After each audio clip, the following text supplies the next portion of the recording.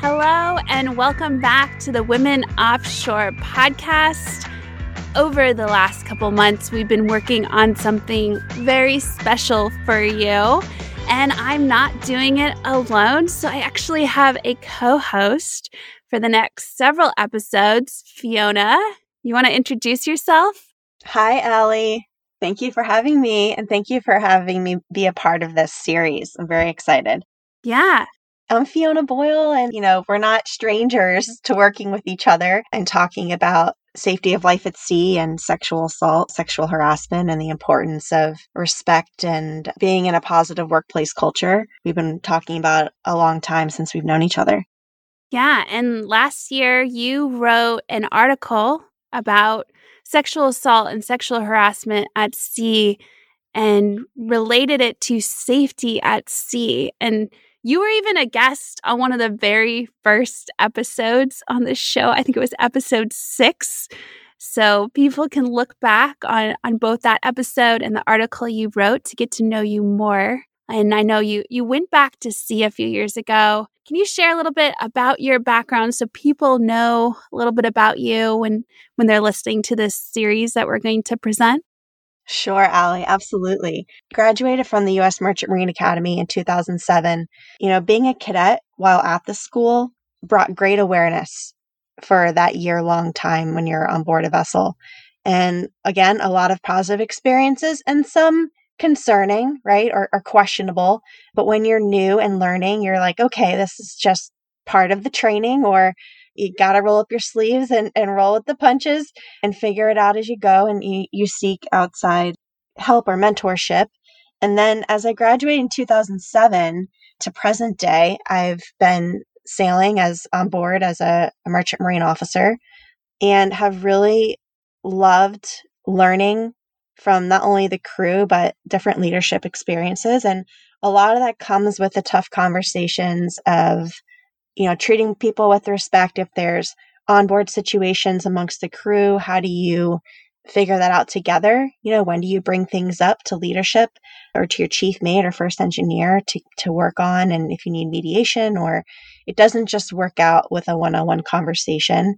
And, as you grow with yourself as well as promote in the ranks, there's more and more responsibility and a level of awareness that we all need to learn in leadership to be able to tackle those challenges. And there's always room to grow. I was privileged enough to work at the U.S. Merchant Marine Academy as a company officer, helping to train midshipmen there from 2014 to 2016. And that really started opening my eyes to personal experiences that we all deal with, such as how we grow up, right? Inherent bias that we're not even aware of, other challenges at an academy amongst secondary, education where I wasn't really exposed to before or in leadership on board a vessel, but working with that age group and all the challenges they're going through of wanting to do well in performance and managing their careers, the regimental life, going to sea as a cadet, and really learning what they need to do and how they need to grow in their career. And being exposed to that, I didn't have the answers. And I really sought out colleagues who were experienced in that. And one of them being the sexual assault response coordinator that was at the academy. So once I started talking with her and realizing that everyone, when you walk into a room, you most likely walk into a room with trauma already there. And that really changed my outlook on how I approach conversations and developed as a leader. So that's kind of a quick summary of why I've grown into the passion of it. So for my last year at the academy from 2016 to 2017, I was able to work with the SARC, is the acronym, the response coordinator, and as the SEER coordinator and working with the shipboard training department and students at sea to create awareness and more conversation and better training curriculum around sexual assault and sexual harassment. So we were able to work with Maritime Administration as well when they were developing their shipboard compliance team and their working groups on how they were going to better the industry. And so I say for myself, there's a pre-SOPR office, Fiona, and a post, because that time in my life, we all experience milestones and changing events in our lives that make us who we are. And that was one of them. So that's really what's led me to meeting you in this passion of conversation and topic. And I'm looking forward to hosting the series with you. Yeah, I'm looking forward to it as well. You bringing your passion, your knowledge, your experience around preventing sexual assault and sexual harassment on board vessels for cadets and providing support is going to add a lot of value to this series. So over the next several episodes, we're going to explore this topic of sexual assault and sexual harassment. We are going to hear from women who went public with their stories and explore resources in order to support change in the industry. And this change may not happen necessarily just in the US. We're going to look at it globally from some other resources outside the US too. So I'm a little nervous about exploring this topic because there's so much vulnerability in it. However, I know it's necessary. We need to talk about this. We need to talk about solutions and resources. And we need to come together as an industry, men and women, to eradicate sexual assault and sexual harassment. So there's a long journey ahead of us. And I know it doesn't stop when this podcast ends, but we're going to do what we can to contribute through the podcast. Definitely. I'm really excited to be here, especially at the end of March. We're able to work together to prepare for April. And in April is an interesting month. So what I've learned is April is Sexual Assault Awareness Month.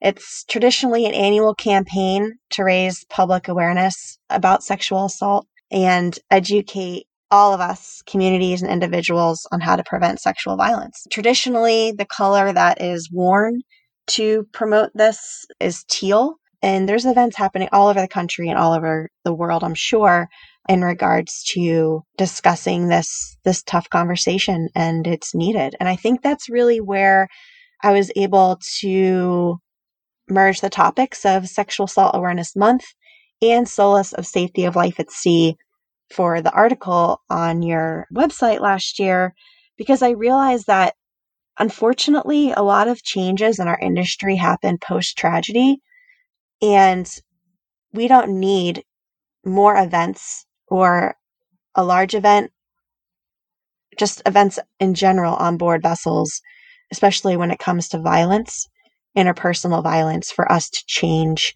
what we know is to be right. And safety of life at sea also should include looking at personal responsibility when it comes to respect and accountability of each other.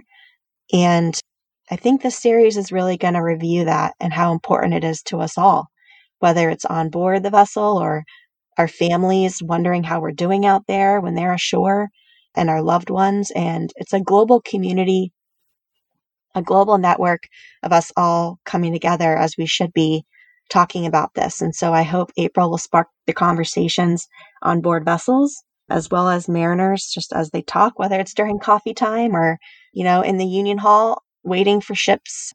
It's a global conversation. So I'm really glad to be part of it with you.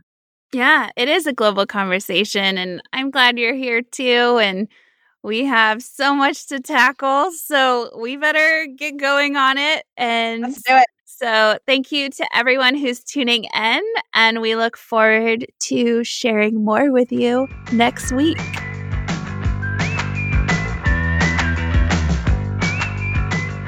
Before we end this show, we wanted to say that if you have been a victim or a witness to sexual assault or sexual harassment, you are not alone and can take action today. We encourage you to report such matters to your employer, academy, school, or union as per their guidelines. For example, this may be your HR partner, captain, or designated person ashore. It can be hard to speak up, but it is a necessary step in seeking help and breaking the cycle of sexual assault and sexual harassment.